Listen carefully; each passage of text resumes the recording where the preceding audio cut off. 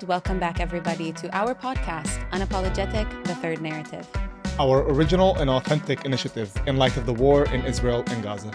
A platform where we will share our identities, views, and experience from the ground. Amira, how's it going? It's going good. How's your week? Same old, same old, same old. Yep, it's always tough in this period to think about, especially now. It's a new year. Yeah, I was think going we to should say, address- how was your new year? Well, to be honest, I don't understand how, personally, it's hard to me to, comprehend or think about celebrating when we talk about the new year. I understand that some people do and did celebrate. For me, I can't even fathom thinking about celebrating when, the war is still ongoing. People are still dying and suffering, and to sit and celebrate as if I'm not connected to any of that, seemed so out of context. I didn't do much, just hung out with one friend who was moving apartments, just helped her out a little bit. It was literally the contract ends on the 31st. So we just hung out a little bit and talked about our year and, our hopes for the next year. And that's it. How was yours? How was mine? Well, like you said, people were sending me messages of Happy New Year, and it was neither happy. There was nothing new about it. It was just another number on the screen that's switching. I was actually with only one friend. We weren't paying attention. We were having conversations because I find myself, it's very difficult for me right now to socialize, to talk about things that are not about the war, that are not about our current situation. But that's just me. I think that we can't tell people not to celebrate. We can't tell people the world doesn't revolve around Israel, Palestine. There's Sudan, there's Congo, there's so many things that if we're going to yes, they're important to advocate for, but that doesn't mean we can't, that's my opinion. I know you disagree. People can celebrate their blessings. I think that's fine. I didn't. And exactly at 00.00, there was actually a rocket, a siren. Yeah, there were sirens and a bunch of rockets from Gaza on the new year. Exactly on the new year. So that's how we started the year. Yep. And just to address one small thing about our last episode, was with Hamza Awaude, a small kind of back and forth dialogue between us and him. I want to clarify a few things. I think that he's the first voice that we've brought, but he's not the last. And I want to also clarify that the third narrative is an inclusive movement, let's say. It's an inclusive movement where we want to build bridges and not burn them down. Not everyone that we have brought or we will bring, do we agree with every single point that they make or every single thing that they think. Right. Because we didn't live the same reality as them. But we will highlight them. We will bring that discussion because we are a new narrative. We want to, like I said, build bridges, put our hands out to others that form our complex societies. Yeah, and as long as the message is, having a new way forward and to bring a new reality to our region in any way, or, there are different paths in order to reach to it or different views about it. But if the people have that at their end goal, is that all of us need to live here, with dignity and to have our own life, that's the main goal. It's not about, what you think about this particular topic versus the other topic. It's about the main purpose and the main goal and the main aspiration that we share. And that's the most important thing. And these are the voices that we will bring with different forms and shapes and perspectives. And just to address it very, very shortly, because both me and Ibrahim are want this to be as in the best quality, and we're kind of a perfectionists. We are aware it was our first time trying things on Zoom because of the current situation and how we can't reach, and not everyone can reach us physically. So we tried it on Zoom. We are aware that there were some sort of technical difficulties, but you're part of the third narrative's journey. We're doing this, we're learning, it's a learning process, and we promise to try as best as we can to learn from our experiences, not mistakes. And today We promised our listeners that we're gonna do another Q&A session because we didn't have time to delve into all the questions that we wanted to last time on episode 6. And I think part of it is because, Amira, me and you, when we sit down together, we just talk and we discuss, and it becomes just a free flow of conversation. So, and we wanted to bring and highlight really, the questions from the audience. So we decided that today we're going to have a twist. We're going to have a twist. We're going to bring a member of the audience. We're bringing him straight from New York. No, we're kidding. He is actually here in Israel. And our special guest for the day, Adam Shtayet, who is, did I say it correctly? Chitayet. Depends on where you are, what language you're speaking. So for me, it's because it's, it sounds Arabic because your family comes from Baghdad, right? Yeah. My Saba's side, my grandfather's side. Yeah. So, Chitayet sounds too Americanized. For me, it's Chitayet. That's the word, the name that sounds so Arabic. I grew up in the States, so I heard also shit was the name that I grew up with hearing all the time as a kid. So I've heard every pronunciation, let me tell you. So ours will not be the worst. No. And Adam has arrived after October 7th, correct? And he's a director, a filmmaker, and he's been here volunteering and helping and producing and creating the videos, particularly for the families of the victims, highlighting their stories and what they've gone through. You want to tell us a little bit about that and a little bit about yourself and introduce yourself to our audience? Yeah, hi guys, I'm Adam. It's really nice to be here, and I've had you in my ears for the past couple of months, and I reached out to Ibrahim and that I was in Israel and that I wanted to meet you guys, and then look, here I am. Here you are. So a little bit about me. I'm a director, I'm a filmmaker. I'm chetzi, half American and Israeli, born and live in New York, and my Israeli identity has always been a big part of my life. And since the 7th, I felt like I needed to contribute. And like many Jews abroad, I felt very traumatized and compelled into action by the events of the 7th, particularly on raising awareness of the communities that have still ongoing trauma and crisis.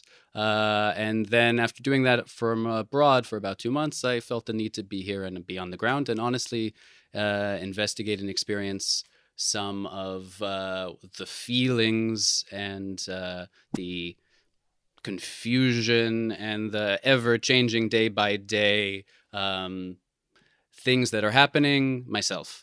And so that's what I've been doing ever since. And I've been doing a lot of filming all over, meeting a lot of people. And it's been both inspiring and hard. And also really important to me to step into this moment, especially, and that's part of even why I'm here now, as somebody who's 1 foot in and 1 foot out of Israel, that to also kind of be a bit of eyes for an American audience at this moment right now, who honestly I feel like are reacting with a lot of confusion and jumping to certain conclusions based on maybe some people know some things from history, but a lot of things through social media that are quite reductive and simplified. Yeah, and and obviously we were getting a lot of questions.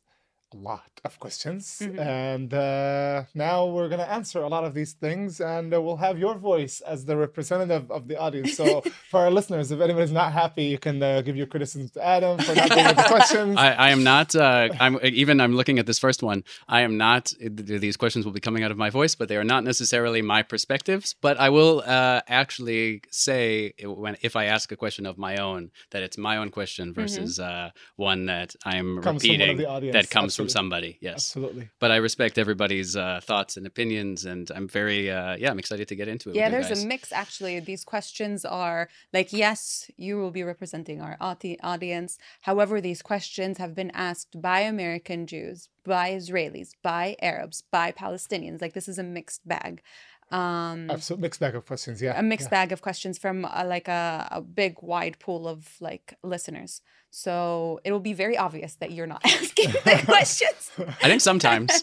Some of the questions. Yeah. So, shall we guys get into it? Let's do it. let's Okay, do so it. this is to both of you. In episode 6, and also please correct me if any pronunciation of any names or anything. Okay, I'll do sure. my best. In episode 6, you talked about the case of Nizar Banat, Yeah. and that there were no protests. In Israel, it is easy to see divide and two opposite sides of right and left. So how can I know, as a moderate right wing, that Palestinians are not trying to eliminate my existence? Ooh. So I guess the question is like, that you can see, right wing versus left wing in Israel. There are a clear divide, pro and against certain things, and these things are a bit blurred in Palestinian perspective. And Why? I guess our, the person who asked the question is trying to understand, how can I even know if there are Palestinians who, are not trying to eliminate me, that are seeking peace? Why, Amira? It's a very important question. I think because there is something within the Palestinian community that looks at, the crucial versus the important. And I think that the overall Palestinian case remains the top priority. So if anything is, within the context of the case, it's pushed back, when you're comparing it with the importance of the whole case of the Palestinians, and then you talk about, an incident of one person, of Nizar Banat, it's like, should we criticize and focus on the PA, or is that the most important thing, or is the most important thing is resistance to Israel? Should we have, self-criticism, or continuing with, vis-a-vis the other? And, whether or not we're looking internally or externally about the problems. And most of the time, the focus is on Israel. Even when people in the West Bank talk about the PA as corrupt, what do they call it? An Israeli a tool. An Israeli planted government. Government, a tool of the Israeli government. And we'll talk about it a bit later on in this episode with another question that we had. But and I feel that this is part of the reason why we can't know. But the other thing is that it's really hard to find people telling you their true feelings sometimes. Why? Because let's address the elephant in the room. It's not a democracy. Israel and every single democracy on this planet is a flawed democracy. There is no perfect democracy because there is no perfect state of governance. Palestine, or the occupied Palestinian territories, or any Arab country, or the Palestinian Authority, whatever you want to call it, is not even claiming to be a democracy. Right. And Israelis, whether you like it or not, these are your neighbors. If it's not Palestine, if you don't recognize Palestine, Egypt, Jordan, the ties with the UAE, they're not democracies either. There are elements like with the UAE. There's Shura and Wasatiyya, which is like moderation and what's Shura? Talking together. Yes, like basically the gathering and discussing. And discussion together. Yep. There are those elements. However, none of them are claiming to be a democracy. Israel is claiming and waves the sign of the only democracy in the Middle East. So yeah, of course, you're going to have differentiation between right wing, left wing, center, and all of them have, exactly, there are protests. And they're represented. Yeah, and they're by represented. Parties and all that. While in the PA, there are no other parties. I have heard from Samir Sinjlawi, also, he's part, this is the first time I hear it from someone, he said he was part of the opposition in Fatah. Within Fatah. Yeah. Yeah, so within the party itself, there are factions of the Fatah movement as is and the way that it's working, and there are oppositions, but there are internal discussions. It's not the discussions of the population. So it's the Shura. Yeah. It's not the discussions of, the Palestinians of Ramallah discussing, how it's only internal discussions. And like you said, we can't know because it's not a democracy. It's not like there are parties that are, it's clear that you're supporting one over the other. And when people like Nizar Banat raise their voice and are, outspoken, they've been eliminated. But that doesn't mean that they don't exist. Exactly. You can find these voices. And we know them. It's just like we see, it's dangerous. That's why they have code names. They operate in silence. They operate even when they do have meetings, like we see, it's very sketchy stuff. We'll meet in this broad area, and they only tell you the actual location at the end because they know how life-threatening it can be. Yeah. So people, But how can they differentiate? it's hard to differentiate. We understand the complexity of like, you can't just ask a person, are you supportive of the PA, or are you like, it doesn't work like that. And they might give me an answer, give you somebody like another Yeah. answer. That's also another thing, because they don't know what you expect to say. So the answer to that is, you can't know, but there are voices. You can hear the voices and understand from, the few activists that are outspoken. We know quite a few activists who are outspoken, mainly, from East Jerusalem, more so than Ramallah, for instance.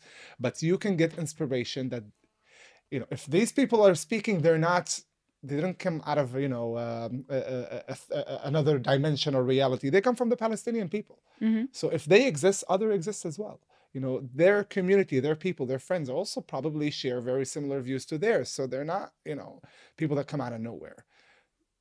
We just need faith that the people exist. And the And same on the discussion. Palestinian side. It's hard to say, well, I don't know if Israelis actually want to, create a two-state solution. We have a question about that later on, whether or not,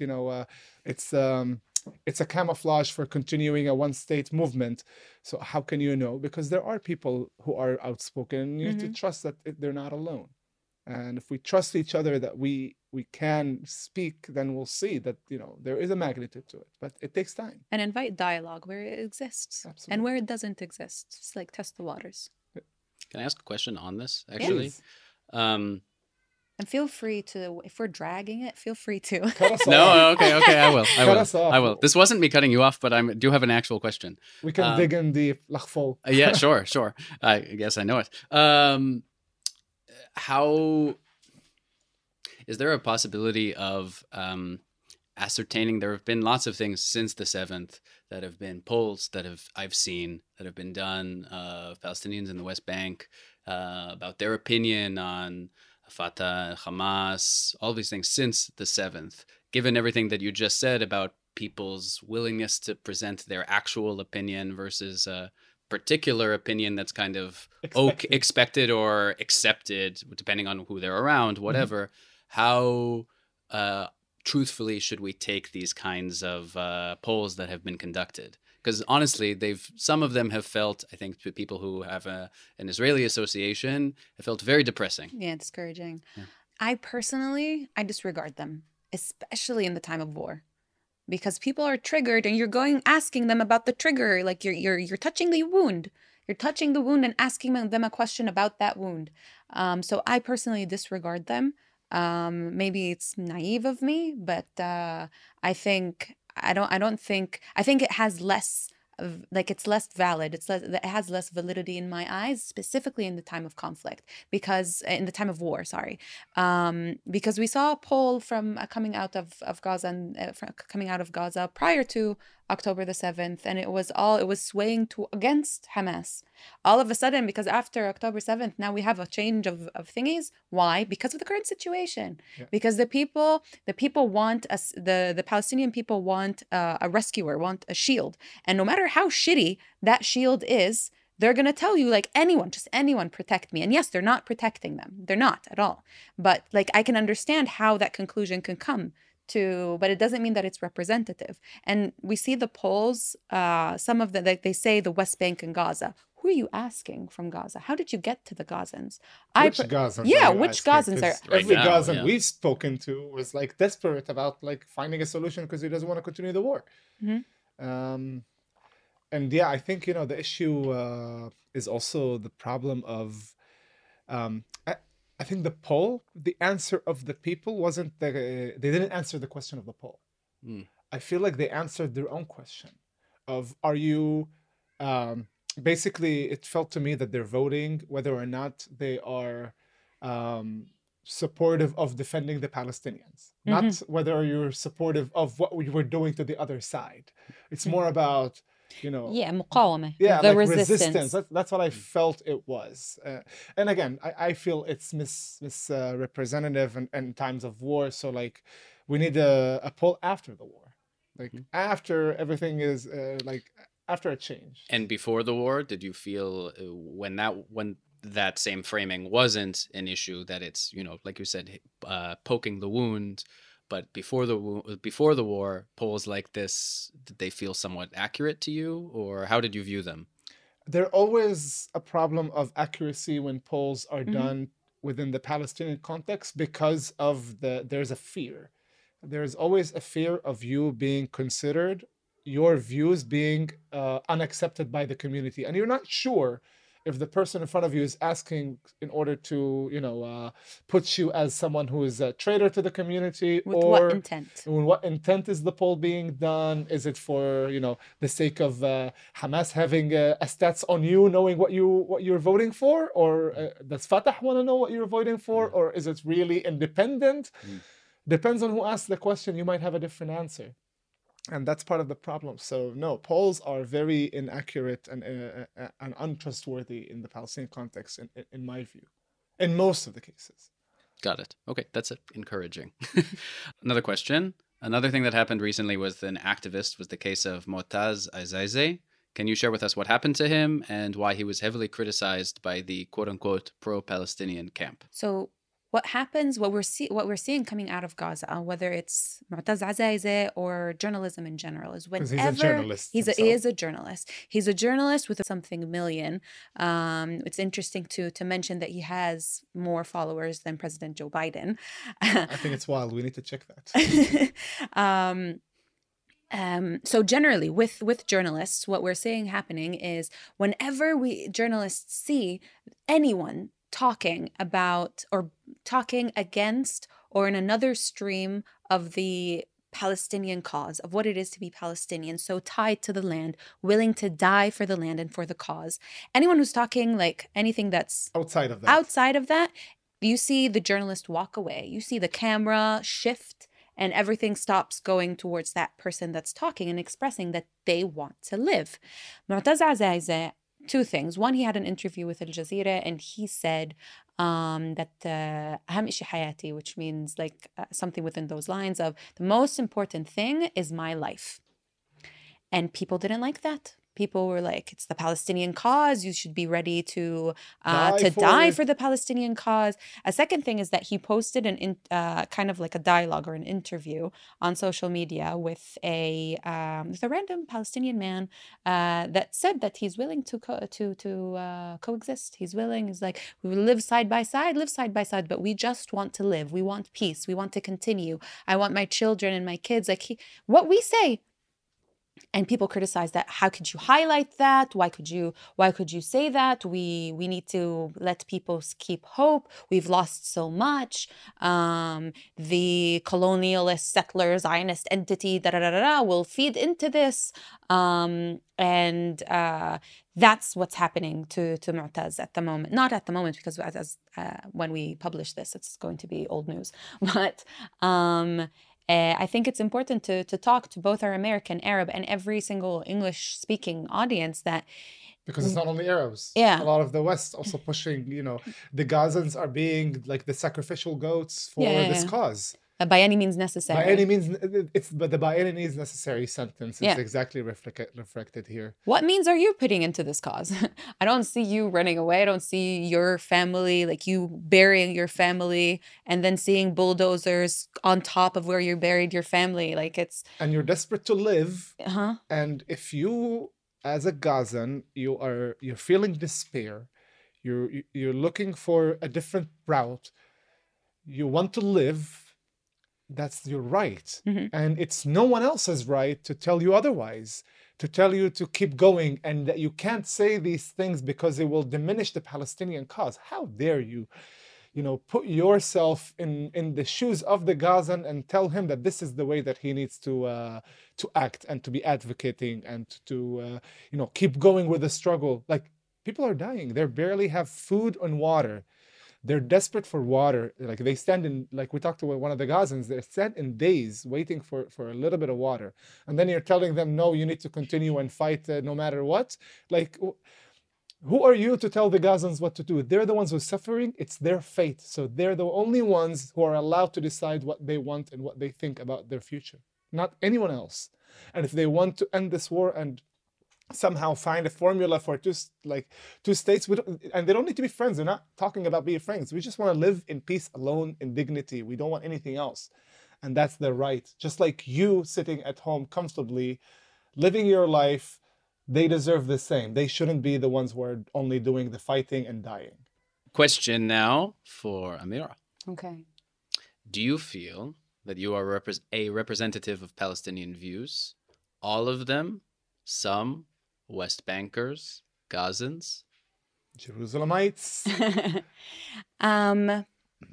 No, I don't think, I never claimed to be a representative of the Palestinians or even Israeli Palestinians or Palestinian Israelis or whatever, the vast difference of identities that we have.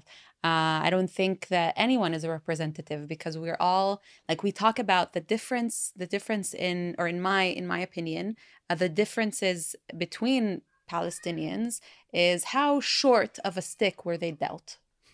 How much suffering did they go through? And that formulates how privileged they are, quote unquote privileged. Like, it's not actual privilege, it's living decently. How much were they allowed to live decently? Were they given citizenship, have equal rights, live in a proclaimed democracy? Are they residents? Are they West Bankers? Are they Gazans, being slaughtered refugees. in Gaza? Are they refugees? Are they in the diaspora waiting to just smell the soil of their homeland? I'm not all of those. I can't be. No, neither are they. But that doesn't mean just because I'm not suffering in Gaza right now, just because I'm not Mu'taz Azaiza, just because I'm not this other person that's living that horrible circumstance right now, that doesn't mean that I can't speak because I'm going through something as well. It's completely different, but it's part of the situation. I think all voices should be amplified. We shouldn't all Palestinian voices should be amplified. Like, the Jerusalemites should be uplifted. The West Bankers should be uplifted. Gazans specifically right now as well, and Arab and what is known to be Arab citizens of Israel, or Palestinian citizens of Israel as well. What do you think? I mean, I don't think I'm a representative of my community either. I think some people view things a bit similar to mine in certain ways, and in others they don't. And, some people disagree almost completely, and others agree with 80%, others with 50%. And that's okay. It's okay to have plurality, because it's not something that we have, always that much of plurality of views. And going back to having one Palestinian narrative of, resistance, this and that, things are changing. And we need to create plurality of views so we can create a discussion. That way we can formulate a view of how we want to move forward. We can't do it without these discussions. And we have our own view of the world, so we're going to bring it forth, regardless if people agree with it or not. And people are so used to this black and white situation that every time we talk without mentioning anything else, there's why should we listen to you and not listen to them? Why? We had a lot about the journalists in Gaza when I posted my reel about the By Any Means Necessary and how can you talk that reel, and they were like, you're telling us not to speak, you're telling us not to advocate, and it's like, it went right over your head. That's not what I said. Us talking, even if it's something that isn't something that these journalists or activists from Gaza are saying, doesn't mean that we want to silence them. The opposite. People are so used to that, to a point that they're thinking that that's what we're doing. Speaking of plurality, Ibrahim, can you highlight this next question asks, can you highlight the performative role of having Arab Knesset members who in the end don't have a real say in the government? Yeah, it is about plurality also, because we have actually 4 different Arab parties in Israel. We're 20% of the population, but we're divided into 4 parties. And the parties are actually divided in more than one way. There is a religious divide of how secular versus religious the party is. And there's also the Israeli versus Palestinian divide of how nationalist the party is versus how much is it going for a 2-state solution. I think those are the 2 elements that the parties work on. And obviously there is difference in opinion of how we as an Arab community need to be, in Knesset, whether or not we should. Our voting numbers are relatively lower than the rest of the population.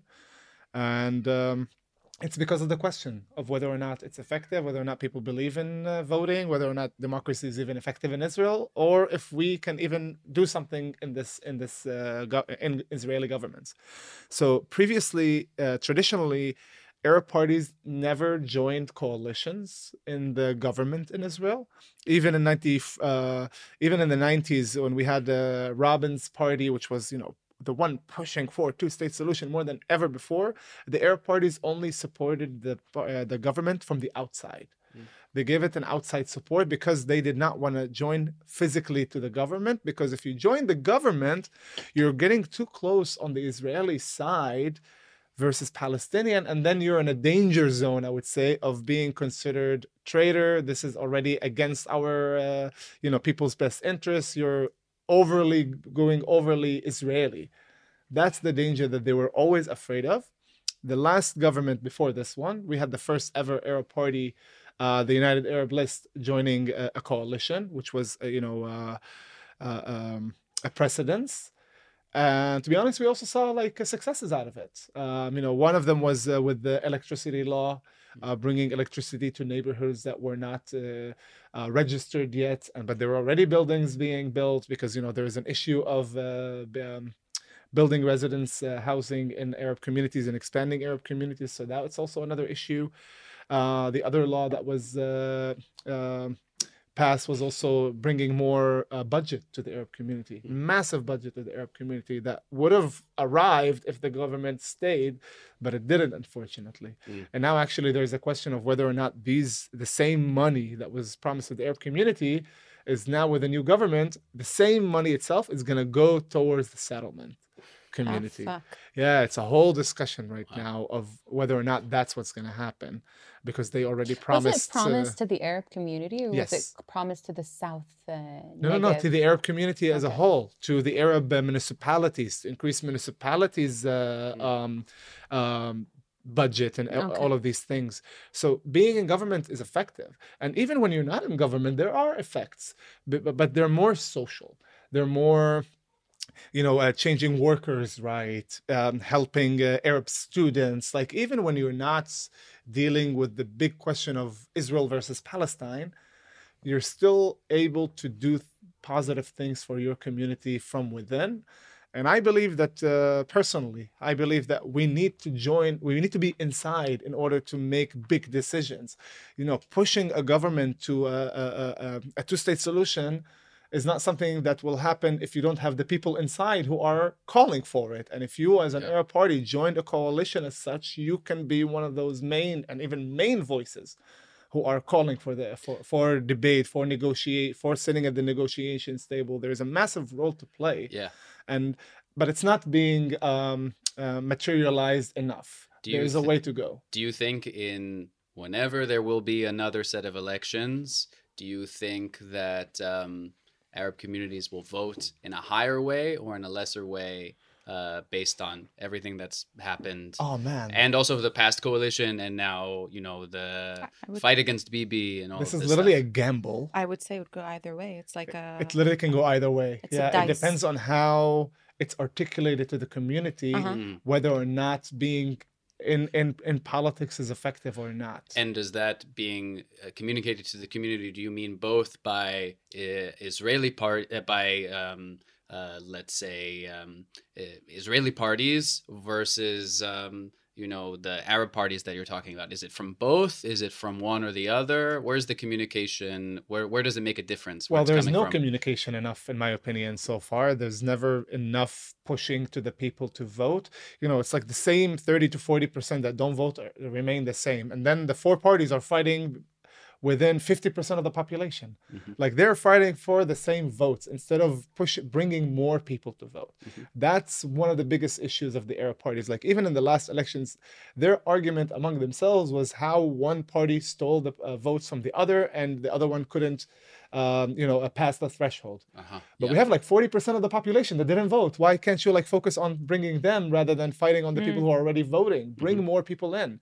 If we're 20% of the population and we have 120 seats, in my simple math, we should have more than 20 people in the Knesset. 22, 24, 25, something along those lines we need to have. Right. We're not even close. I think right now we're what, 8 or 9, something like this. The biggest we've ever had in history was 15 in 2015 when all the 4 Arab parties joined into one coalition. Right. Even then, it wasn't even a 20%. Can you explain a little bit about what triggered that last time, and if that, do you think it's at all possible if that could ever happen again? It was that the main thing that triggered it last time was actually a law proposal by Lieberman, who was actually trying to increase the threshold because all the Arab parties were relatively smaller parties. And the threshold at that time was, if I'm not mistaken, was 2.5 seats or something like that. It was lower number of seats. So in his mind, Lieberman was thinking that if he increases the threshold, the Arab parties will not pass. Mm-hmm.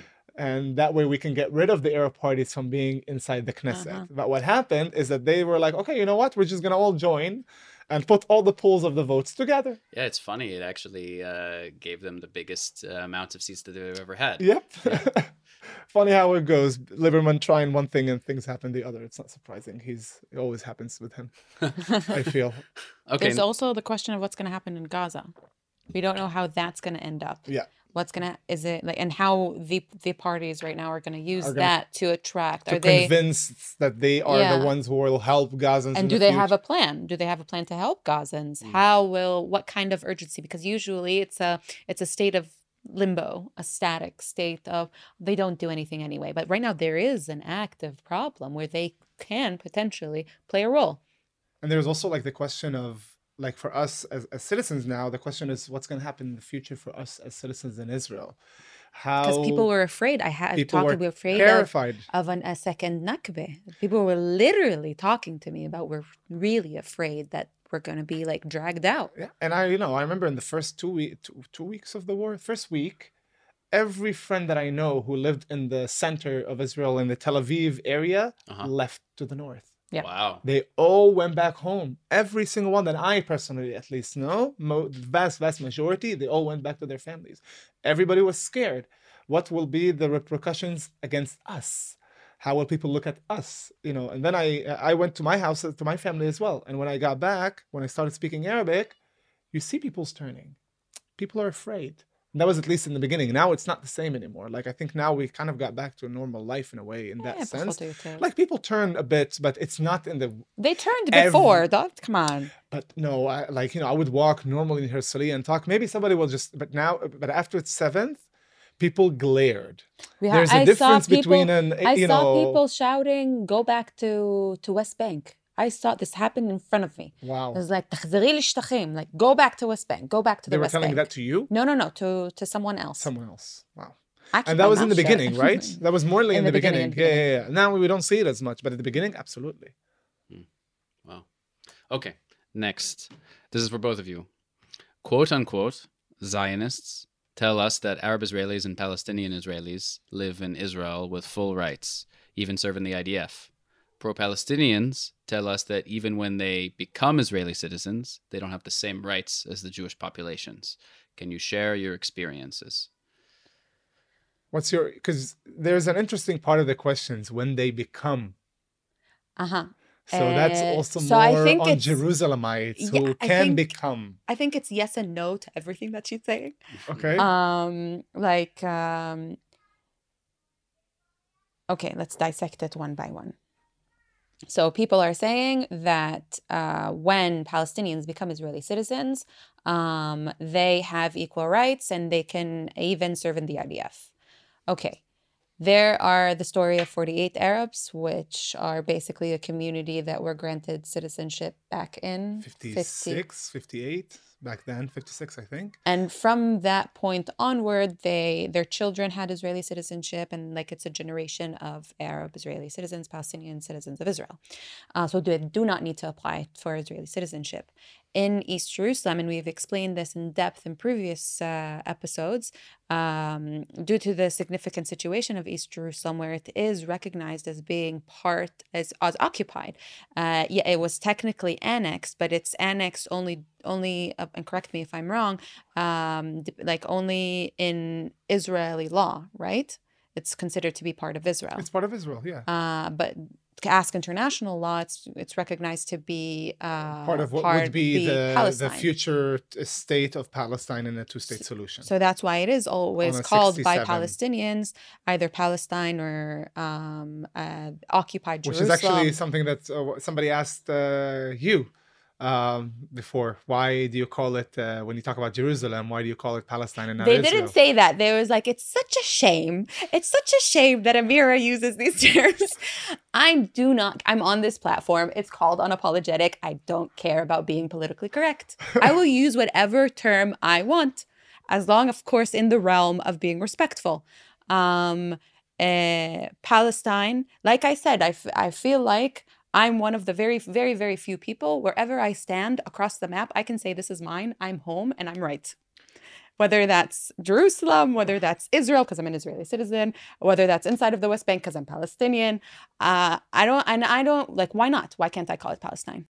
Because of like we said, because of the unique situation of East Jerusalem, it's in a state of limbo of these are promised people, this land and these like population is promised to be part of Palestine, so they're not Israeli citizenships. So they don't have Israeli citizenship.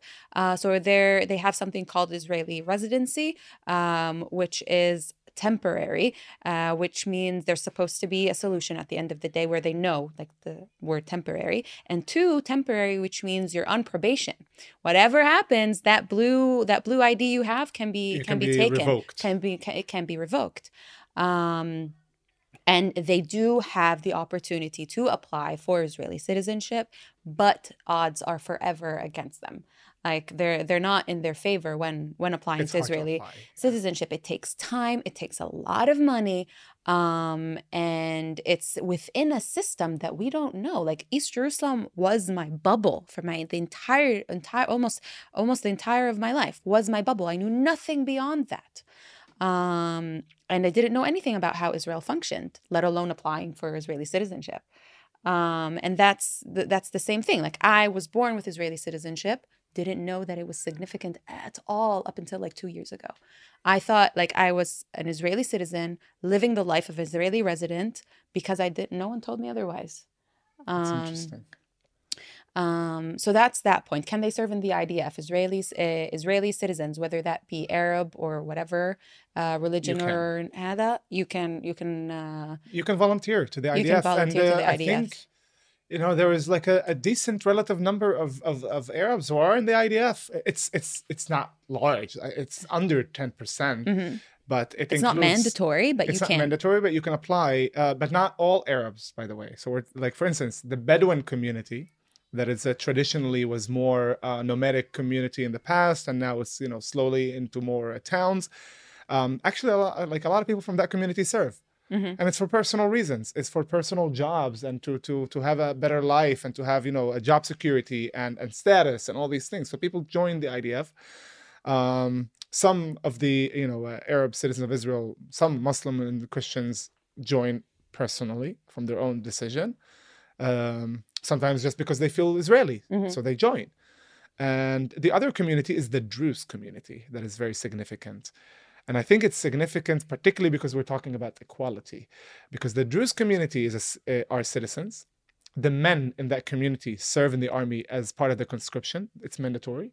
The women have to do community service or the national service because of religious restrictions. So the men are serving in the army. The women are serving in the volunteering. But at the end of the day, even that community that, when you look at the Jewish community, it talks about the Druze community as brothers in blood and, sharing the same faith and all of these things. Two major things that have happened to the Druze community in the past, particularly the past few years, underline how unequal mm-hmm. They are in every aspect of life. The first main one was of 2018 with the nation-state law. It feels like it was yesterday. For me, it feels like ancient now with everything that's been happening. The nation-state law, which identifies and clarifies that Israel is the homeland of the Jewish people, and it's the homeland of the Jews. So the question for the Druze, where do I sit in this equation? I serve. We sacrifice our people in battlefields in Israel and all of these things, and Yeah. we're full members of society. How did you not put us within the context of the nation state law? And even worse than that is that it was talked about. Mm. They protested, they asked, they demanded, and at the end of the day, the government turned its head against them. Isn't there talk of that changing now? There was something that I was reading about that there's something that might shift around it. They're calling for it because the Jews are again in the battle zone. Yeah. How can you again ask them to fight for the name of the country? Because actually, after the nation state law, a lot of Jews dropped. There was a significant number of drop out of the army from the Jewish community. They have the largest recruitment rate per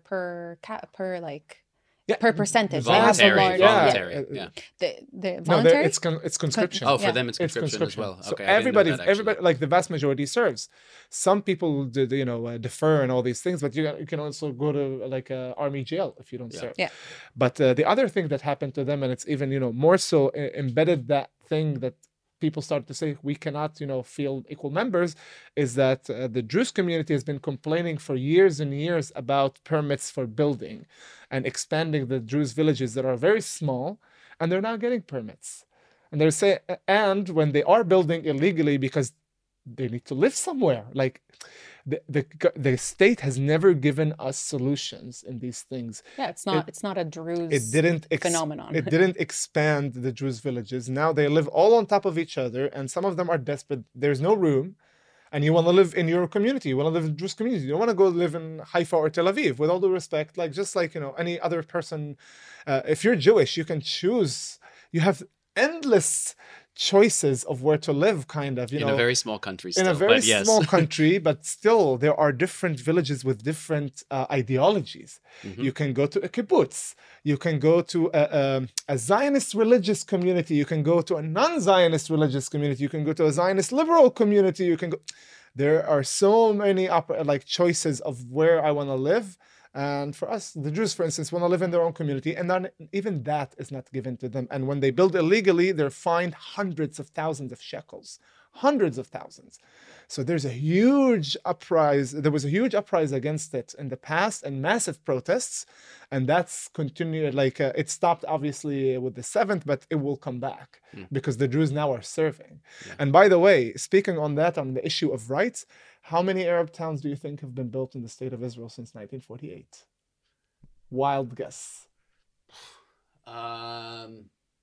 This is I feel the trick question within this. You're not a good listener because we've talked about this. Yeah. The answer, yes. The answer is zero. Zero. Yep. Mhm. That was Zero. my guess. Not a single Arab community has been built since the creation of the state. How is that giving equal rights? Sure. When I want to live in a community that is secular, liberal, I don't have that opportunity to create a new community.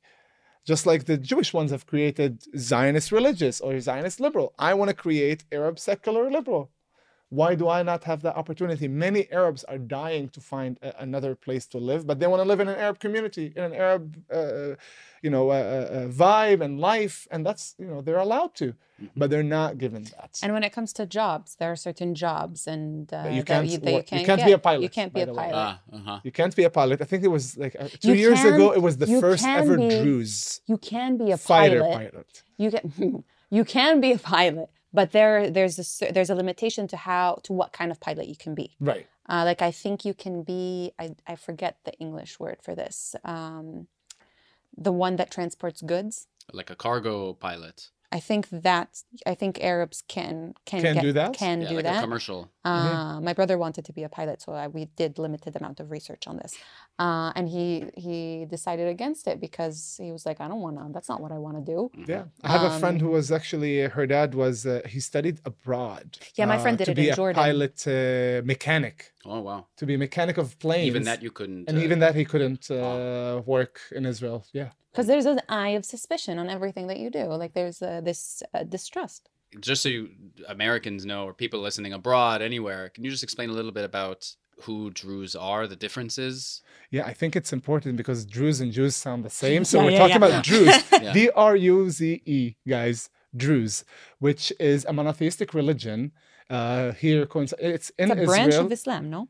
So there are different conceptions about the religious aspect of whether or not it's a branch of Islam or not. Different religious scholars will tell you different things. That it actually has derivatives from Judaism, from Christianity, and from Islam.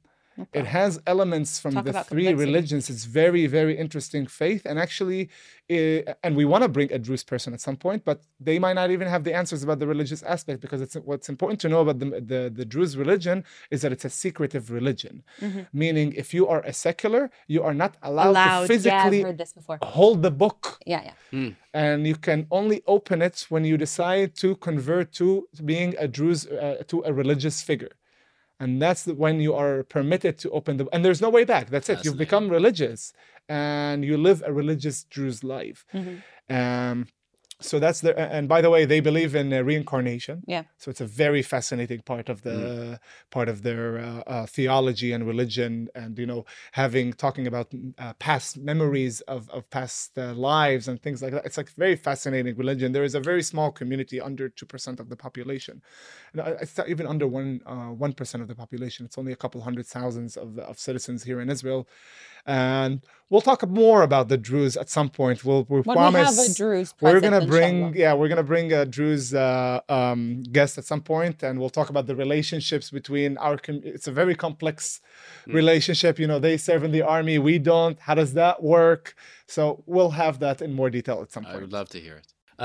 This one's for Amira, but you both can answer. Now that we mentioned quote unquote Zionism, what are your thoughts on Zionism? What do you think of the term ideology? Do you see the importance for Jews to return to Israel as their homeland? I've been wanting to talk about this, to answer that question, because we had a lot, but I'm so happy that we have you here. So we're not just talking about Zionism without someone to either comment or correct or to say, I think that was important for me. So thank you very much for being here. So I can't answer this question without going back, because there's two things. One is what I was taught Zionism to be, and the second is what I saw Zionism to be. And I'll say what I mean by that. So Zionism, Sohiyuniye, in Arabic, is talked to be I don't feel good when I hear that word. It's a derogatory term. Yeah, it's a derogatory term, whether outside of Israel-Palestine or inside of Israel-Palestine.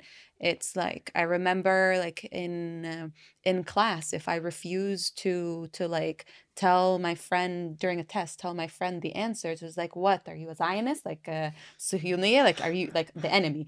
Why aren't you helping me out? That's crazy. Yeah. Why? It's because it's all tied to the Palestinian story, because the Zionism, what can you define Zionism for me? I think this is where it's changed over time. I think depending on who you ask, you'll get a different answer. I think that at its base, how I view it and how I grew up with it was Zionism is the belief that Jews have a right to live in this land and the right to self-determination at base. Okay. Now, tell me that back in 48. Tell me that back then, not right now. I think I would have a different opinion. I would be to come back here, where I live, where my community is, because, and I say this a lot during my tours when I'm asked this question, I can't say that that's my chair without pushing you off of that chair. I'm affected by Zionism. And not only by the concept of that, but also acts by politicians and people of power that do horrific things in the name of Zionism. And nothing will correct that unless good things, repercussions are made in the name of Zionism to kind of clarify the name, because we're not in 48 right now. We're not in 67 right now. We're in today's time. And I emphasize that we shouldn't forget the pain of our ancestors, not Jews, not Palestinians. because Jews also have their like it's a like understatement to say they have their fair share of generational trauma. Yeah, the joke is the history lesson for Jews is who's trying to kill us this century. Yeah. It's like, yeah. So we should learn from that. We shouldn't like right now. It's all for Palestinians. It's all because of the Zionists. When I was younger, I thought I was woke. I came to a realization where I thought that every what's it called? Every Not Zionist is every not every Jew is a Zionist, but every Zionist is a Jew. And I thought I was like I thought I was being supportive of the Jewish community. And I was like, no, I'm open-minded, I'm woke. But then like, you're okay if you're not Zionist. yeah, you're okay. Like Zionism is the problem. Zionism is the problem. Yeah. It's the actions that have been made and committed in the name of Zionism, in the name of the Jewish people and the right of self-determination. That is the problem. And like I said, what will fix that is the opposite in the name of Zionism. And you can't talk about Zionism to a Palestinian without them feeling that hurt, that wound of whether that's 48, whether that's before, whether that's right now, home demolitions, whether that's the situation in Gaza right now, everything, it's all tied to Zionism. That's how we feel. So because of that mere definition, do we have a problem with the self-determination of the Jewish people? No. The problem is for us is that how negatively it has affected us, what it has done to us. And I think, like I said, like if you asked me that before, I would have a different question, a different answer. Through my journey of becoming who I am today is having conversations. And I remember the first time I sat with someone and talked about this with a Jewish person was with my first manager when I was a first position as a program coordinator with an amazing program called Yalla Young Leaders. And I asked her, I was like, yeah, but you're not a Zionist. And she was like, of course I'm a Zionist. And I was like, you hypocrite. How can you fight for peace? How can you fight for peace when you're a Zionist? And she was like, of course I can fight for peace when I'm a Zionist. I believe in my self-determination. And that kind of shattered things for me. Yeah, because I hear that some people, my self-determination is not eliminating yours. Yeah. And that, some people in their view of Zionism is to us self-determination, and for others around the world. Like there's that perception of, we are the voice of the weak and the ones who are struggling, have been persecuted, and we want self-determination. And it's not only it's obviously Jewish, but it also can be reflective of other sufferings of other people around the world.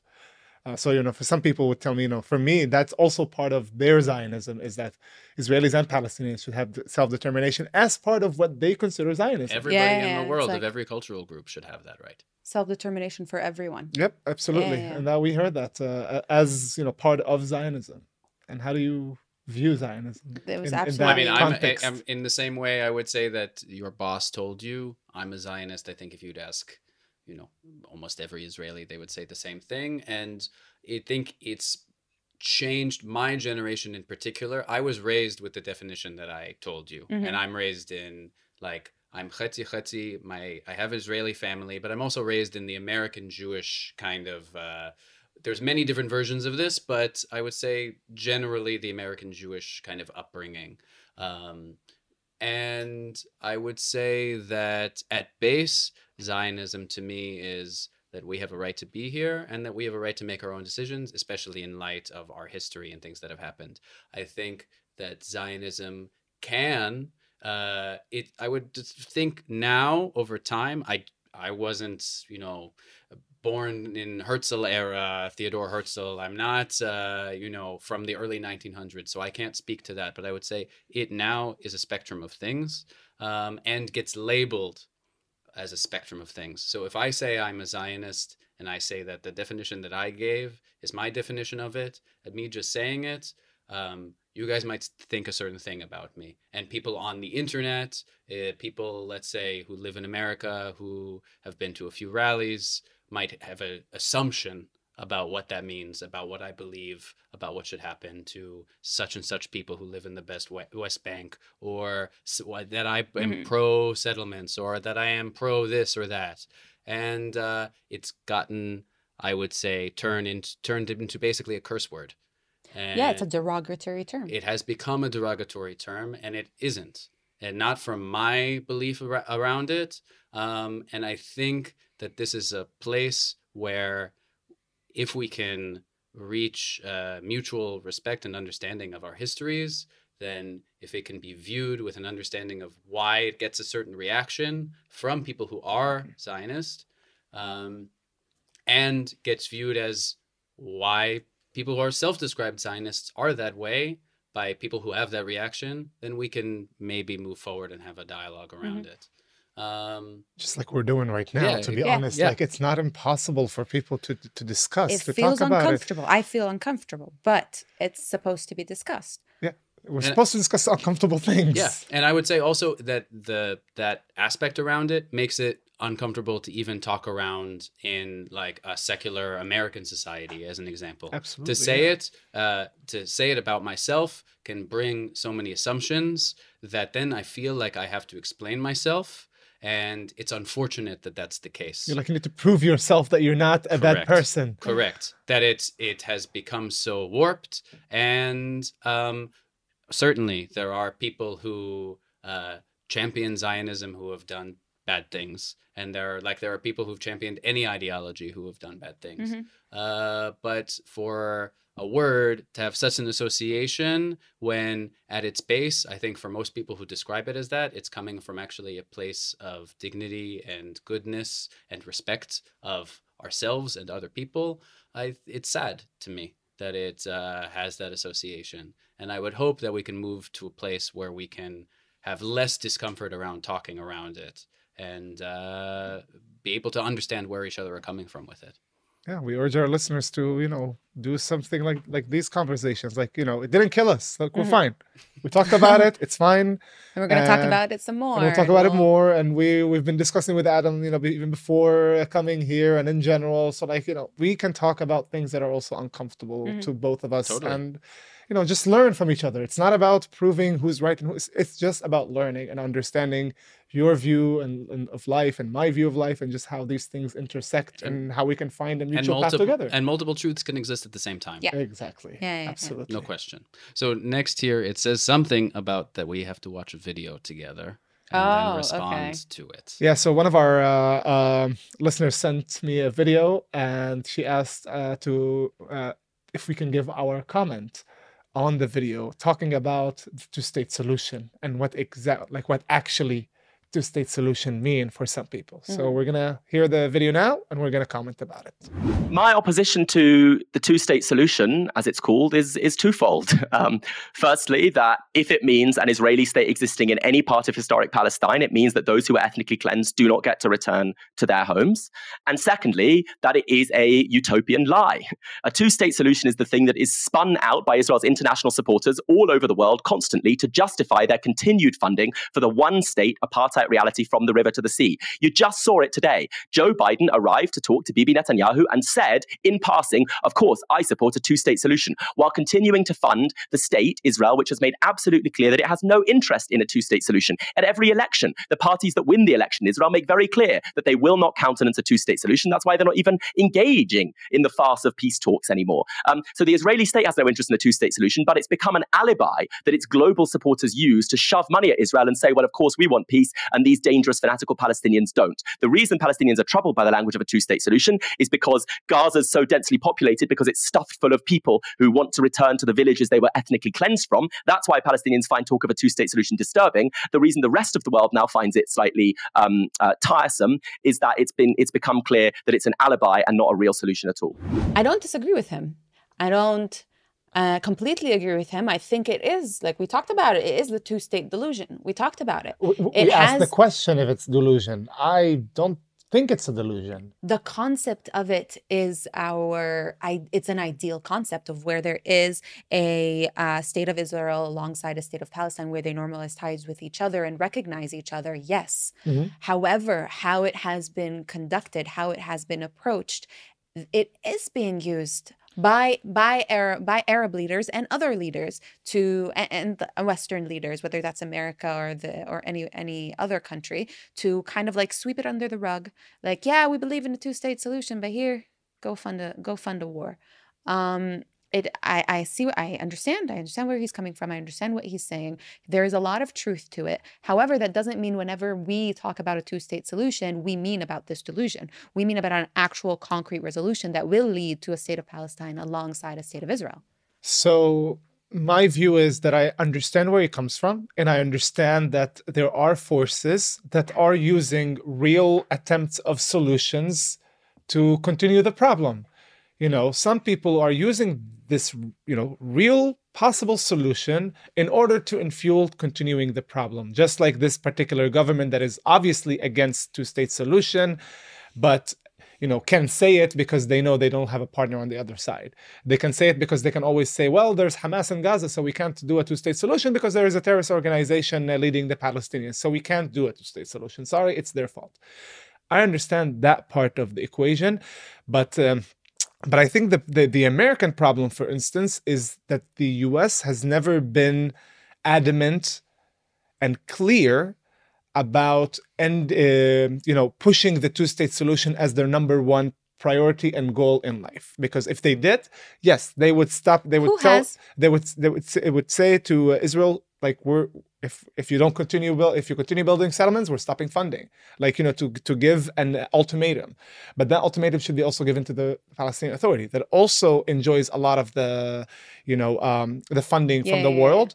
And also plays the card of we could want a two-state solution, but we're occupied and they don't want also on the other side. So if both sides tell the other, the other side doesn't want. By the way, it serves both current entities, and that's where I disagree with him. It serves current entities. That's okay. I agree with that. Yes. Because to say that it's been used in order to eliminate two-state solution, I'm sorry, in the past, and he's saying that people are electing parties that are pushing the one-state narrative. Well, if they voted for other parties, vote for other people. If they voted for other parties, and it happened before in the 90s. Yeah. And it's just a thing that hasn't happened now, and there's also been an enormous amount of apathy towards it for 20-something years. But also, you speak about it from an American context. Americans are not good, both as a government and as a people, at anything that takes more than a year or something like that as a problem to solve. Long-term problems are not American strong suits. So I would Neither they are Israeli. Sure. I mean, maybe it's human nature. Maybe it's struggle with solving the long-term issues. It's part of our problem as a species. Exactly. But I would say that if you were to take what he's saying and the government of both Israel and the states and the Palestinian Authority as the truth of what the people actually feel, exactly, that's my problem. Sure, what he's saying is right, but it's not the case. You can talk to you both know an enormous amount of Israelis who don't feel that way, and also Palestinians who don't feel that way, and Americans who don't feel that way. We are not our governments. Yeah, and he's saying, the Palestinians are, troubled by the two-state solution. Is it Palestinian?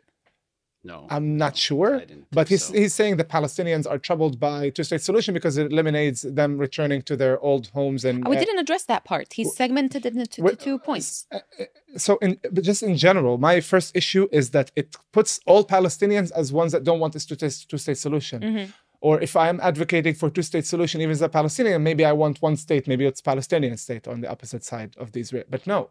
There are Palestinian peace activists calling for a two-state solution. We can't say that all Palestinians believe they need to return to Haifa and Akka. Like it's a very complicated issue, the issue of refugees, and it might not even be solvable. I don't know, but to frame it as an Israeli interest to keep the two-state solution alive in order to eliminate it, I disagree, because it eliminates Palestinians who want it and it eliminates Israelis who truly want it. That I agree. And our entire episode 3 was about how both the Israeli and Palestinian side, and along with their supporters, had no interest in actually fulfilling a two-state solution, and therefore it turned into a delusion. I agree with that. And yeah, the issue of refugees is very, very complex. It's a very complicated, but not every refugee who was a refugee who, I don't know, lives today in Gaza, for instance, is going to tell you, Wallah, I want to go back to Akka. People are also realists. We can't speak for them. Not all of them, obviously. Some people still have that. We need to be realistic. Some people have that dream in their heart, and that's their right. I can't tell them otherwise. But some people are saying something else. Today I'm born in Gaza. Like his grandfather was born in Akka, not him. He was born in Gaza. So now he's gonna look.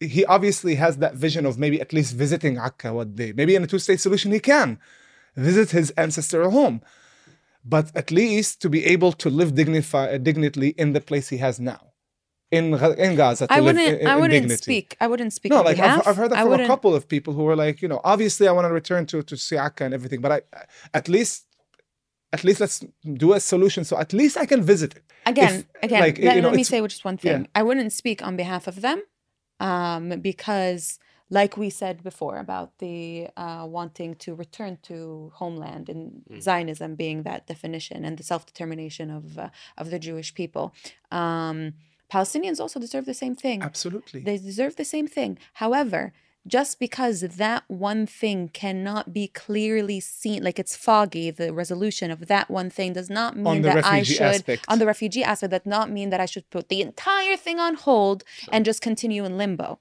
Which is actually what happens a lot of the time. Which One is of the what- biggest this is where we are. issues in the two-state solution that's now like one of the things that prevent solving it, and in Camp David and other previous incidents, one of the main issues was the refugees. It's a huge question, and it needs to be discussed more elaborately. Like, we might need to have a whole episode More. or more on Palestinian refugee status, and what could be a better future for them. But let's not forget, we're not the only refugees in the world. Mhm. If we're gonna go back to, let's put everybody back to where they came from, we're gonna reshuffle the whole world.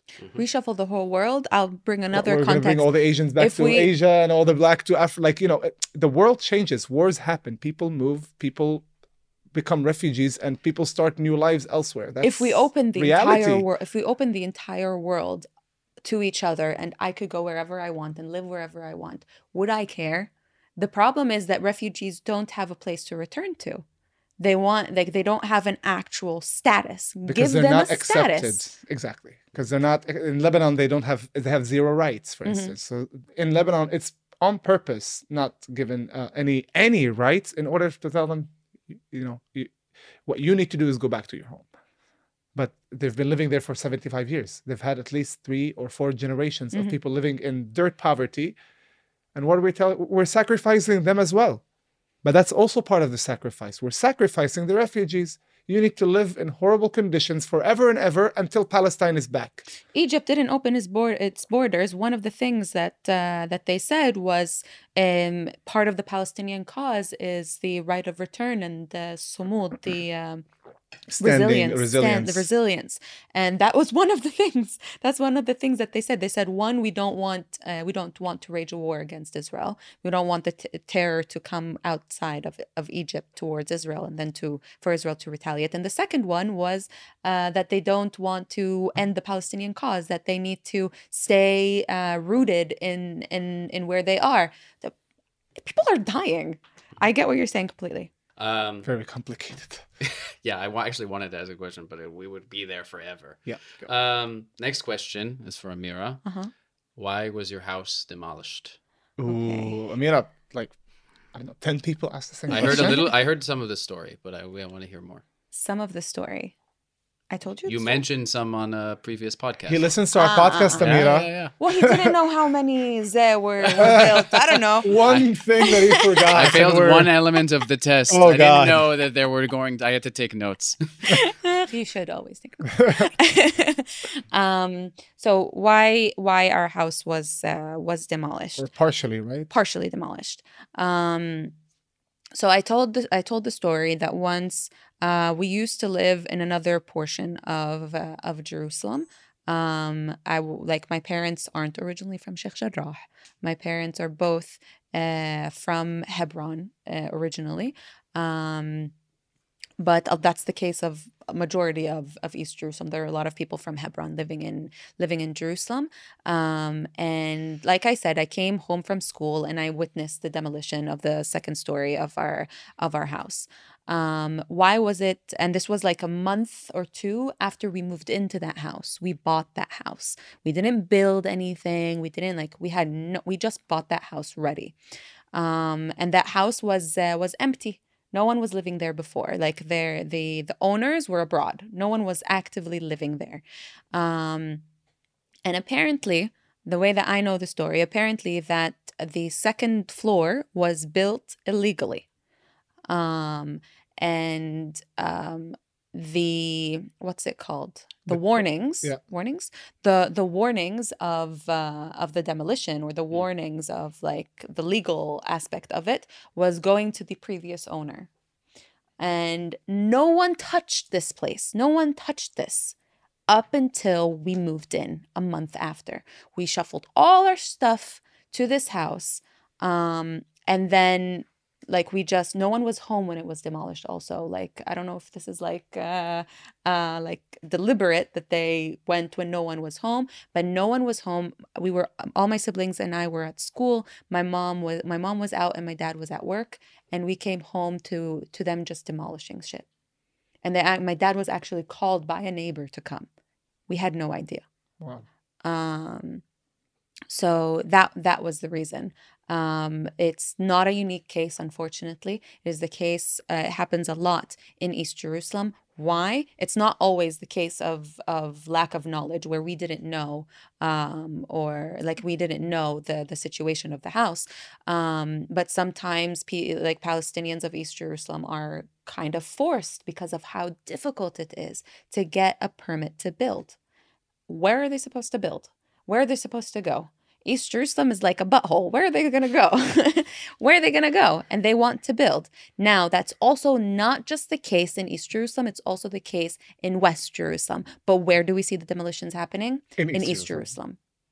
So does it happen in other places? Oh yeah, like for the Druze, like I meant, it happens even to the Druze community, and they pay hundreds of thousands of shekels of fines, and they're like, well, you're not even giving me permits. I'm serving. I'm doing everything, and even then, I'm not even like allowed to build. And you're making it so difficult for me. It's just extremely difficult in general to get a building permit. It's more difficult for Palestinians, and when they do, they're like obviously caught. And then face the consequences, either with a fine. It depends. Like if it's it's very stupid. If it's either a balcony, a second story, sometimes the entire house. Sometimes it's like a small garage or something like next to the house. It gets demolished. Sometimes it's the first floor of the house, and then the other floors are licensed. I don't know how this happened, but I've seen so it's still able to stay up, and they leave it, but they, for the rest of their lives, they need to pay fines because it's illegal until they apply, until they're approved. And I know this specific case.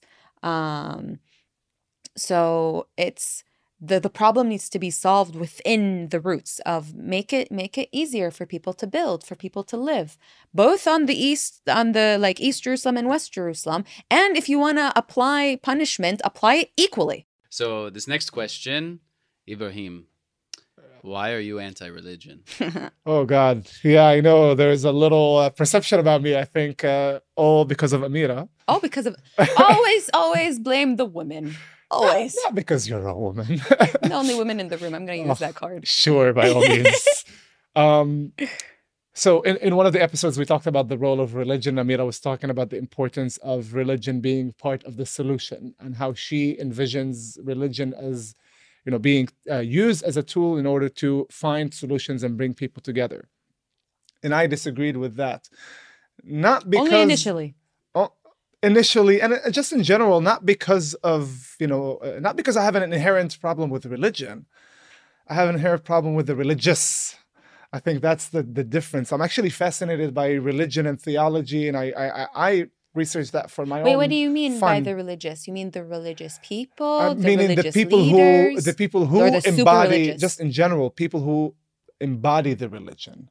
There is a difference between the religion as a thing on its own, and the people who does it matter the practice? It doesn't matter the religion. Like it's the people practicing Christianity the religion. and Christians, Muslims and Islam, Judaism and Jews.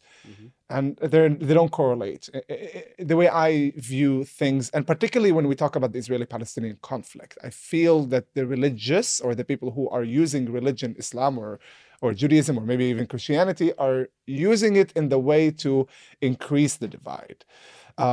People are, we see more religious figures who are advocating religion for negative connotation, or pushing their own narrative on the conflict of why it's me versus you, rather than talking about what you envision. And it's admirable vision, and I love that vision of, because he talked about it, there are correlations between the religions, and if we want, we can talk about the things that unite us. Also language.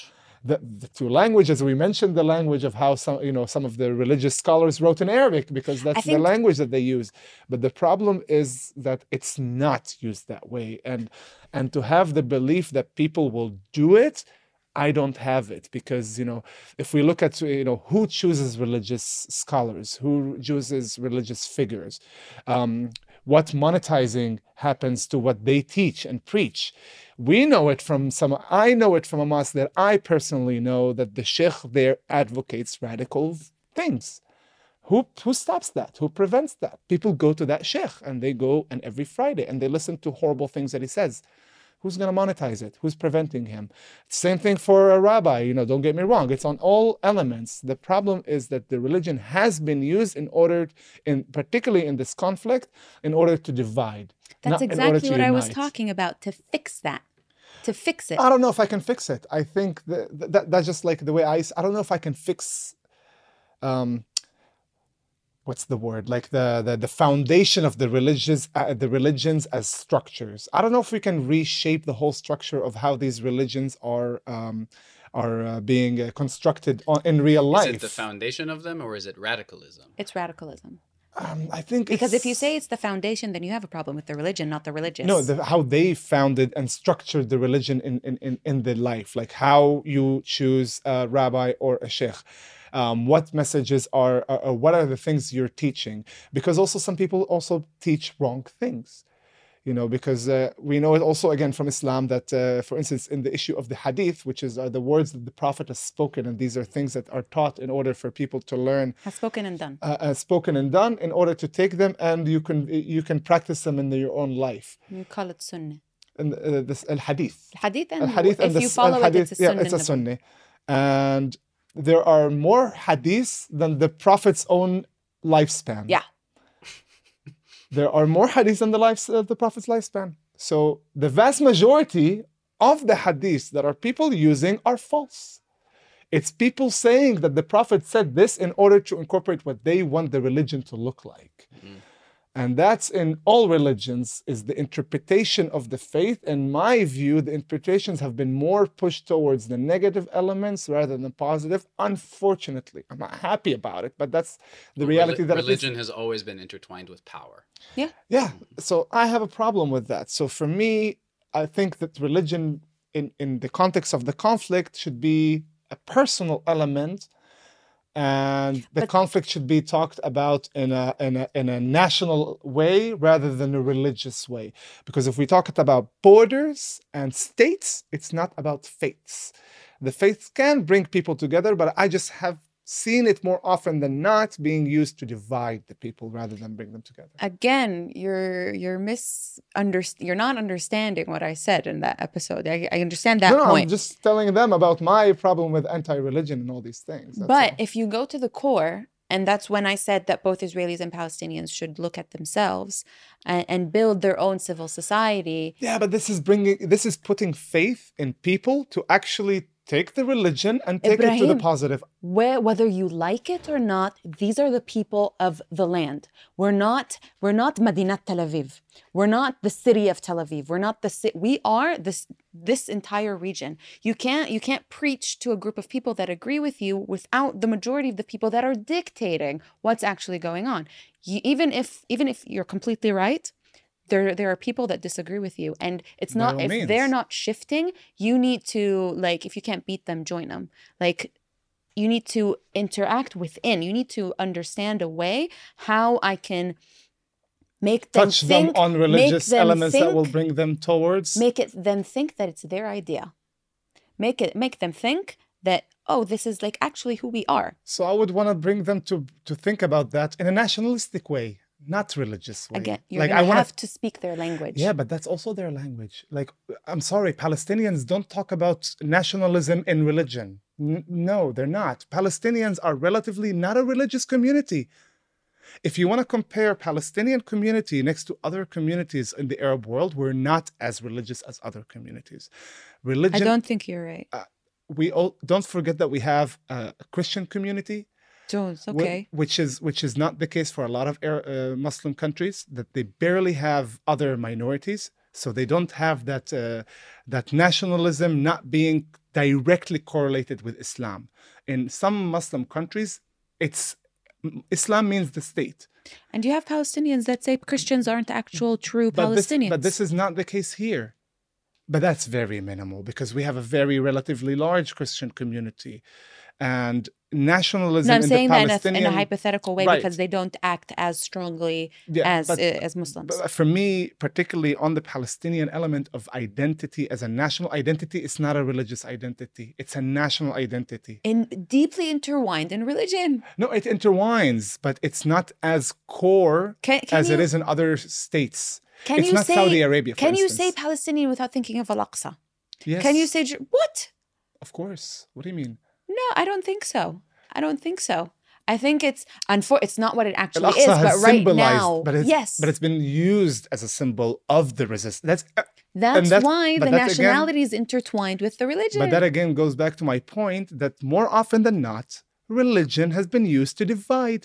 Al-Aqsa has been used as a symbol, instead of symbol of faith. And here was the temple, and now we have the Al-Aqsa, and let's pray together and whatever. No, it's mine, not yours. You see how religion is being used. That's used as the name of the attack on October 7th, yeah. isn't it? Even the name is Tawafan al-Aqsa. It's being used as In a way English. of Tawafan al-Aqsa is the flood of Al-Aqsa Mosque. Even the religion in that sense is being used as a tool of pushing the violence. The radicals that have pushed the religion and utilized the religion in order to spread this radical concept, Yeah. not the religion itself. No. I know. No, it's not the religion itself. And it's that's the why we religious. can also utilize the religion as a medium to push our So peaceful. I think we already lost there. I think What- they've what? already. I think they've. We haven't even tried. I think they've already monopolized the perception of religion to that end, that we need to find other ways to convince the people, war with nationalism rather than religion. Okay, I think we can Disagree on that. agree to disagree. All right, this last question came from a lot of people. How can how can we give you money? So for those who are writing down, my bank account is 5320. No, I'm kidding. So what we were actually, and we appreciate, the people who are trying to support us in so many ways, people who are sharing and posting and all these things, this is crucial. We want to spread the third narrative as high and wide as possible. And also we're thinking about how we can expand this podcast, this third narrative. We're looking at, different ways that we can, create an entity out of it. However, if there's something that unites Palestinians or Arabs, is that we fucking suck at asking for money. We suck at fundraising. It's just within our culture that we will show off our money even when we don't have it, but we'll never ask for it. We'll never ask for it. The funny thing, we always talk about, how we Arabs always, in Israel in particular, we just look to show that I have money and I'm spending money, and then you see your and we talk about it in closed doors, but that your Jewish friend doesn't do the same way. The cultures are different in that aspect. That I'm not showing off my money by going out to every dinner. The Jewish way also to get money to come to you would be if you insist on giving me money, this is how. Yeah. So if you guys insist on giving us, We're learning. That's why we brought a Jewish person to this episode. Now we're kidding. See, we're learning from you. Basically, we're looking into ways to expand. And if anybody has any ideas, that want to contact us and reach out to us, you can reach out to us by our email. You can find our email on the Instagram bio, and you can reach out to us also on Instagram itself, either to me or Amira or to the page. And we'll think of something. We'll think of something. And we would love any suggestions, any ways that, you can give us any advice on how to move this project forward. We're all ears, and we are, again, appreciative of everybody who's been very kindly supportive, and all the people who are saying, how can I contribute? Spread the third narrative. That's the first thing that we can ask for, is help us spread this narrative as high and wide as possible. And to end, we'd like to thank our specimen. We'd like to thank our random selection from the audience. I was like, specimen. We'd like to thank Adam. You were amazing. You didn't just ask us the questions. You had your own specific questions. You had input. And again, not each and every person who listens to us is an Adam in a different vessel. But it is one of our, Adam, it is one of the people that has been listening to us. And since the beginning, right? Since we had how many very followers? early on, like 1,000 or something like that. I don't know. Yeah, and now we hit 16. Floor. Yeah, yeah. When you get a Patreon or something like that, give me a little badge or something like that. But it's been really a pleasure to be with you guys and get to know you. And in all of this, there's not always, like you guys said, the same. We won't always agree on everything, but it's most important that we have a dialogue and discussion and can actually listen and be able to sit in and have a relationship with one another. So that's the most important thing, and that's how we make this the third narrative that you guys believe in and I believe in also possible. So thank you for having me. Thank you. Thank you for having us. On this note, do you want to end us off? Absolutely. And again, thank you, Habibi. We really appreciate everything that you've done with us today. And you brought us the reminder now that at the end of the day, we all deserve better.